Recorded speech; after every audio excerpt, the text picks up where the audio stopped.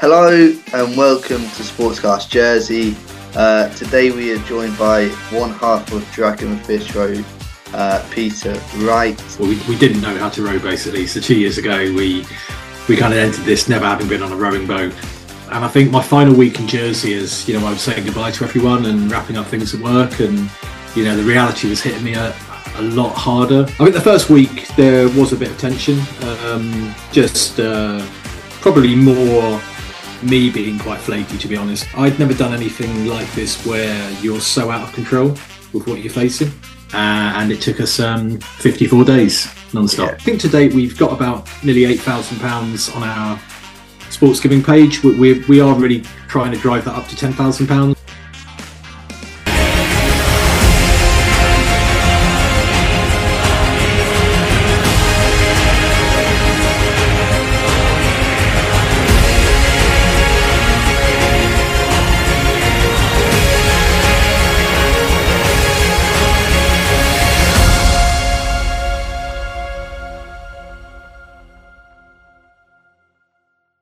Hello and welcome to Sportscast Jersey. Today we are joined by one half of Dragonfish Road, Peter Wright. How are you doing? Yeah, I'm not bad, thanks, Dan. I'm not bad at all. I've been back a week, so slowly getting back into the swing of things. Yeah. Well, let's just start with a brief explanation for people who may not know. What have you just completed? How have you done it? And just explain the challenge first of all. What was it? Yeah. The challenge is a unsupported non-stop row from La Gomera in Tenerife to Antigua, distance of 3,000 miles, and we've basically it's a rowing challenge, and we've just done it as part of an organised race called the Talisker Whiskey Atlantic Challenge, and it took us 54 days non-stop. Yeah. Incredible. When did the idea first come about? When did you sit down and think, oh yeah, I want to do that? Yeah, well, I say we did it as a pair. So my good friend Steve Hayes and I, we did it in the pairs category. It actually came about via Steve. I think this has been in his head longer than mine. In fact, I don't think it had even entered my head. And so he sent me an email just laying out that he was thinking of doing it, and he'd actually prefer to do it as a pair rather than as a solo. So his first port of call was to kind of ask me if I fancied it, and he kind of spelt out what was involved. So I think I read it with a combination of excitement and horror, and quickly agreed though that I fancied it. Had you done like any big challenges prior to this one? Yeah, we both done some big challenges, but mainly kind of running, cycling, and swimming. More so running. So we'd both been quite experienced in multi-day running events or long individual running events, lasting up to 2 days. But we'd never learned to row. Well, we didn't know how to row basically. So 2 years ago, we kind of entered this never having been on a rowing boat. And the next thing is we're kind of entering one of the biggest rowing races there is globally. So that was quite daunting. Yeah. How was I suppose you had to go away and learn how to row in that time. Yeah, we had an initial meeting. We met down a hotel and had a little brainstorm about what our tactic was going to be on the projects. We were thinking everything from how we were going to get the funds together, who we were going to fundraise for, and I kind of said to Steve, maybe we should join the rowing club and learn to row. And he kind of said, "Oh yeah, I hadn't thought of that." So that was quite a comical moment. So we actually, the Jersey Rowing Club, just been fantastic. We knew they did have a go row sessions for novices, which they do each year, and they run a few sessions. And fortunately, there was one coming up in a couple of weeks. So we got ourselves down there, walked into the club, announced ourselves and what we were planning to do, and half expected to get kind of laughed away, but no, they were absolutely brilliant with us. And we jumped in a team of 4. We learned the basics, and we took it from there. Yeah, amazing. Leading up to the challenge, weeks, days before, how nervous were you going into it? Were you confident, or were you Were you Uh, really worried? yeah, I can't talk for Steve really, but I was really nervous. I think when we had to go out to Spain for 2 weeks before the actual challenge started to do a number of kind of final checks on the boat and lots of admin. And I think my final week in Jersey is, I was saying goodbye to everyone and wrapping up things at work. And, the reality was hitting me a lot harder. And, obviously my family were going to come out to Spain for the start of the race, but it started dawning on me how much I was going to miss them and a lot of things. And yeah, so I got to Spain and I started getting very nervous actually, and seeing all the other competitors and, yeah, but equally, I was trying not to think too much about it either. I was just trying to think, just go with it, take each day as it comes, and yeah, go with the flow really. Yeah. What was it like the fives with the other competitors? You said it was a race, but is it Yeah, a friendly kind of environment, or were they? absolutely. Yeah, there was 43 teams there, ranging from solos all the way up to teams of five. So you quickly got to the town itself, or the place itself, La Gomera, like an island. It's quite a small community for those that have been there, and you quickly spot the rowers kind of walking around town, with their kind of t-shirts on, their kind of their club colours, and yeah, we quickly got to know a lot of the teams. We'd known a lot of the teams via social media. We'd been talking that way, but it's the first time we'd got to meet them face to face. So there was a lot of socialising, down the pub and in restaurants, which was good, and a lot of time on the boat, getting things ready, inspections, getting the boat in the water. But yeah, it was a friendly rivalry. It actually became like a family down there. Yeah. Everyone had each other's backs. It wasn't overly competitive. We all were going into it being competitive, but we were all kind of looking out for each other and kind of wanted each other to be safe. Yeah. So Yeah. it was a challenge, yeah. Yeah. I want to talk about the boat as well. Obviously, that's a key element to the challenge. How Yeah. did you come about getting it and knowing that was the right boat for you? Yeah, well, we normally with these boats, they do a crossing, and then often before the crossing, they're up for sale. Someone's looking for the next owner. So we knew Steve had been looking for a boat for us, and he'd been checking on all the various social media chat groups, and he found one called Sonio Atlantico, a pairs boat that had done the crossing 3 times and was about to do it for the 4th time. And we'd heard it was going to be for sale, picking up from Marseille at the end of this challenge. And we were restricted on our budget. We knew we had to kind of get something on the cheaper side. And Sonio did tick the box for that, given that it was old. But it came with a good CV. We'd heard that it never capsized. It had 4 attempts at crossings and it completed them all. We knew we weren't going to break any world records in it, but we knew it was capable of being competitive and getting us a good finish. So we quickly put down a deposit, and we arranged to get it picked up from Marseille once the lads had done their crossing. Yeah, yeah, amazing. Moving on to the challenge now. Hmm. What was it like out there? What was a typical day? Was it Hmm. much of the same, or was every day different? Yeah, there wasn't really a typical day. It was, the typical day part of it was that you were on a boat surrounded by blue ocean and couldn't see any land. And also, I guess the structure around it. We quickly developed a system. We stayed on UK time on our watches just to keep things simple. So between 9 a.m. and 9 p.m. we did 1 hour rowing, 1 hour off, due to the heat and also the fact our backsides were pretty sore at this point. And that would just involve one of us rowing, maybe the other one hanging out at the back of the boat, just, talking to the other one. When it went to night time, we did 2 hours on, 2 hours off. So we had like more of a shift pattern where we were sleeping and trying to get some sleep. So a typical day would be probably 4.5 hours sleep maximum for one of us. That's where I guess the typicalness of the day ended. In terms of what you were facing, sea state would be different each day. We had lots of issues with equipment failure, which a lot of the fleet did as well. So we'd have different challenges to face each day and have to overcome them, and then just try and row as hard and as far as we could each day. Yeah. How did you fuel as well? Like, obviously you're out in the sea. How did that work?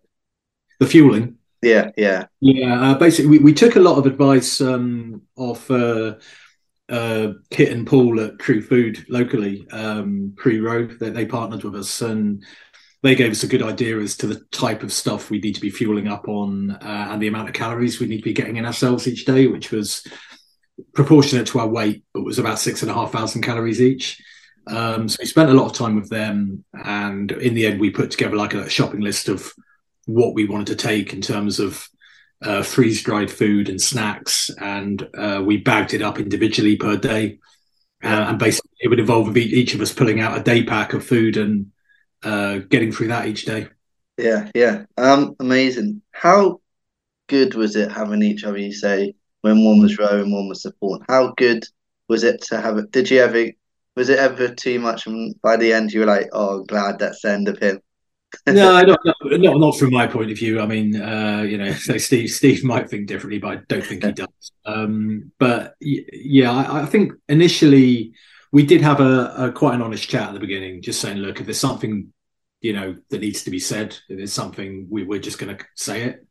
We're in too big a challenge. We're in too small an environment, and we're in a dangerous environment as well. If something needs to be said, we need to kind of have it out and say it. So we are good mates, and we're still good mates, but we agreed that honesty was the best policy. I think the first week there was a bit of tension, just probably more me being quite flaky, to be honest. I was struggling to adapt.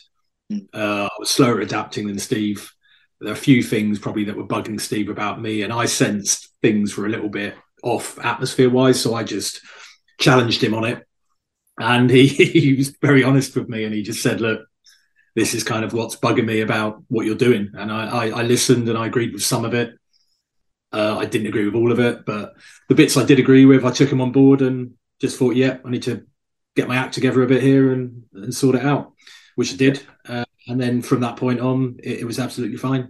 Yeah. And how good was that support for each other as well? It was invaluable, just knowing he was there. Even though a lot of the time you're effectively doing it on your own, you're rowing and he's sleeping, so he's out of sight in the cabin, or the other way around, just knowing he's there. So if quite often we'd have an issue which we knew would require a couple of hands to fix. So just knowing you could kind of bang on the door and say, look, sorry to bother you, mate, but I need you out here just to kind of help me with this. Or just, if you were having a particular low day, or, you'd have someone to bounce things off, or even just, we were telling each other jokes. We had a good mate back home who was sending us jokes via WhatsApp, and we were just quite often sat at the back reading each other jokes and having a bit of a giggle. Yeah. So anything to lighten the mood, lighten the day. It was exactly. You mentioned you had bad days, moments. How tough were they as part of the challenge as well? Yeah, I mean, very tough. It became, I think I'd never done anything like this where you're so out of control with what you're facing. Anything I'd ever done before, land-based, you kind of always had that safety wrapper that you've got a working mobile phone on you, and kind of help is never too far away. And if you want to kind of almost quit the event, you kind of can. It's, like a checkpoint away, but if you want to pull out. But this event was just different. It was, each day you're like, we're on this boat, we're on it for the long haul, we've got to make it work. And the hard bits for me were the equipment failure we had, which each time it happened, you'd be faced with, is this going to jeopardize our crossing? Is it going to significantly delay it? Which means more time away from friends and family. And I found those bits very hard, because you just couldn't control them. You never knew when they were going to happen. And then you just have to try and somehow fix them on a very small boat that's moving all over the place. So yeah, it was, there were some pretty low moments there, but again, you just take each day or each hour as it comes, each day as it comes, and together you troubleshoot and you get through it. Yeah, and obviously you were away for Christmas as well. How was that? Yeah, that was weird. It was. I guess we mentally prepared ourselves for the fact we would.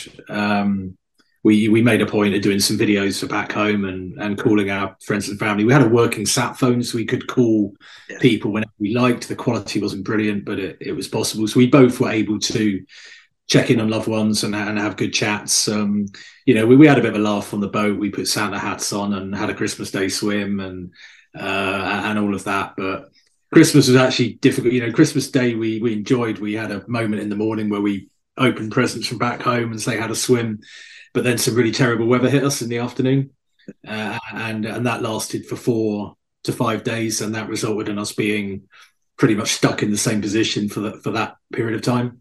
Yeah. So Christmas wasn't exactly a barrel of laughs for us, to be honest, but we got through it. Yeah. Obviously there was a higher finishing, but during the challenge, what were your standout kind of highs of the challenge? Yeah, I think there's a few actually. I mean, firstly, and consistently, any wildlife encounters. So we did come across dolphins and whales and a couple of turtles kind of early on. And then we had, other visits throughout the challenge as well. And that was always a high. Rowing at night under the stars, when you had it was just incredible. Particularly when you're out there on your own and you just sort of like, you just looking up at the sky and just really taking in the moment. But other highs, I think for me, particularly were the, we had no people contact out there. Well, we did. We were able to talk to people, friends and family, or communicate via WhatsApp. But we didn't have any face-to-face contact with anyone. And we had 2 moments out there where one of our competitors, a team called Two in a Row, who we were kind of pretty much competing with the whole way in the pairs category, they actually overtook us, but they did it right next to us. Yeah. That was an incredible moment where their boat lit up and we suddenly started having a chat, quite close together. And they were a great couple of lads. And secondly, we came across a cruise ship, and we were able to get on the communications device with them as well and have a chat with them. And they actually did a sail by past us, and all the passengers were out on deck, sort of taking pictures. So that was quite an uplifting moment, actually, just to have some meaningful people contact. Yeah. But the other highs, I think we got wind really that how well we were being supported back here. Which we were quite sort of surprised by, really, in terms of the volume of support we were getting, and that was really a high for us, and it kind of kept us going. Yeah. I was going to speak about obviously it was a race. I was going to ask how many other boats did you actually see on the race as well once you got deep into the competition? You didn't see any. You really don't see any. Yeah, I think the last boat we saw was probably 2 or 3 hours into the race, and then everyone's going off in their own way. And then I think when you're looking at the tracker, all the boats look like they're quite close together, but if you measure the distance between the 2 nearest boats, you're probably looking at about 4 or 5 miles. So you can't see. So no, we didn't, apart from the one encounter we had with Two in a Row, and we didn't see them that clearly. We didn't see any other boat at all. Which is quite odd, I think we took an interesting route at the beginning. I think we headed more west when all the other teams headed south. So that was another reason why we didn't see many boats from the beginning. Yeah, that's interesting. Obviously finishing. Let's talk about that moment. We've seen the pictures, we've seen the videos. How good was that? It was amazing, actually. We were sort of almost. I found the beginning of the race, or the early parts of the race, easier from the sense that we had such a long way to go that you never really thought about finishing too much. You just focused on each day as it came and tried to row as long as you could. And I think when we had the 1,000 mile to mark, went for the 1,000 miles to go mark, I started thinking about, actually, we could have this race done by this date. And that was quite a bad trap to fall into, because it suddenly we thought we were at one point we were going to finish at the end of Jan, and then it kept getting pushed back. So we were thinking about the finish and that we were ready to hit land and see our loved ones, but then we hit some bad weather at the end that was pushing us off course, not working with us at all, and our finish got delayed. But we managed to get around that, correct ourselves a bit, and then get back. But yeah, I mean, as soon as we knew definitively when we were going to finish, we were just kind of almost just trying to take in what had just happened. It didn't quite feel real. We could see, with 20 miles to go, we could see Antigua, and then the final 20 miles went really quickly, and then we were finishing in the dark as well. We were finishing about midnight. So that was quite tricky navigationally to get ourselves into where we were getting into. There were all, some last minute dramas. But yeah, it was just brilliant, at the end, just to know we're hitting land and just to kind of actually realise what we'd just done. Yeah, and that reception at the end as well. Yeah, I mean, the reception was awesome. And the fact that we had other competitors there, we had friends and family, but we had other competitors, particularly like the 2 in a row guys that they'd actually, just beaten us at the end of the day for the pairs category. But they were there cheering us in. One of the lads had even lost his voice. He was cheering so hard for us, which was quite humbling, actually. And so it meant a lot to see everyone. Yeah, obviously it was a race as well. How pleased are you with the time and the way that you did it? Yeah, we're delighted. We went in with we had no. It was hard to kind of say what our goal was. We came out with 50 days because that was sort of round about the quickest time the boat had done it in before. So we thought we'd like to be competitive in that respect. But we were open-minded. We thought we could be quicker than that. We could be slower than that. I think with each year's race, you don't know what you're going to get. Each year's different. And I think this year, from what I understand, was quite a tough year, like one of the toughest on record. And, we started off the race going into headwind. We had kind of some really bad weather in the first week. And then, we also had all the tough weather to deal with at the end. So for us to do 54 days whilst losing 5 days to being stuck still, we felt was quite a huge achievement. Yeah. And we were really chuffed with how the boat performed. As I say, it took some heavy whacks. We were pretty certain we were going to be capsizing on numerous times, and we never did. We never came close. The boat took some heavy blows from side-on waves, and always stood firm. Yeah. So we were, from a competitive point of view, we were pretty chuffed. We went into it to be competitive. But I think if anyone ever asked us, we talk that down just to say, but we were definitely trying to be competitive. Yeah, amazing. Let's talk about the charity side. Yeah. How important is that side, and who are you doing it for?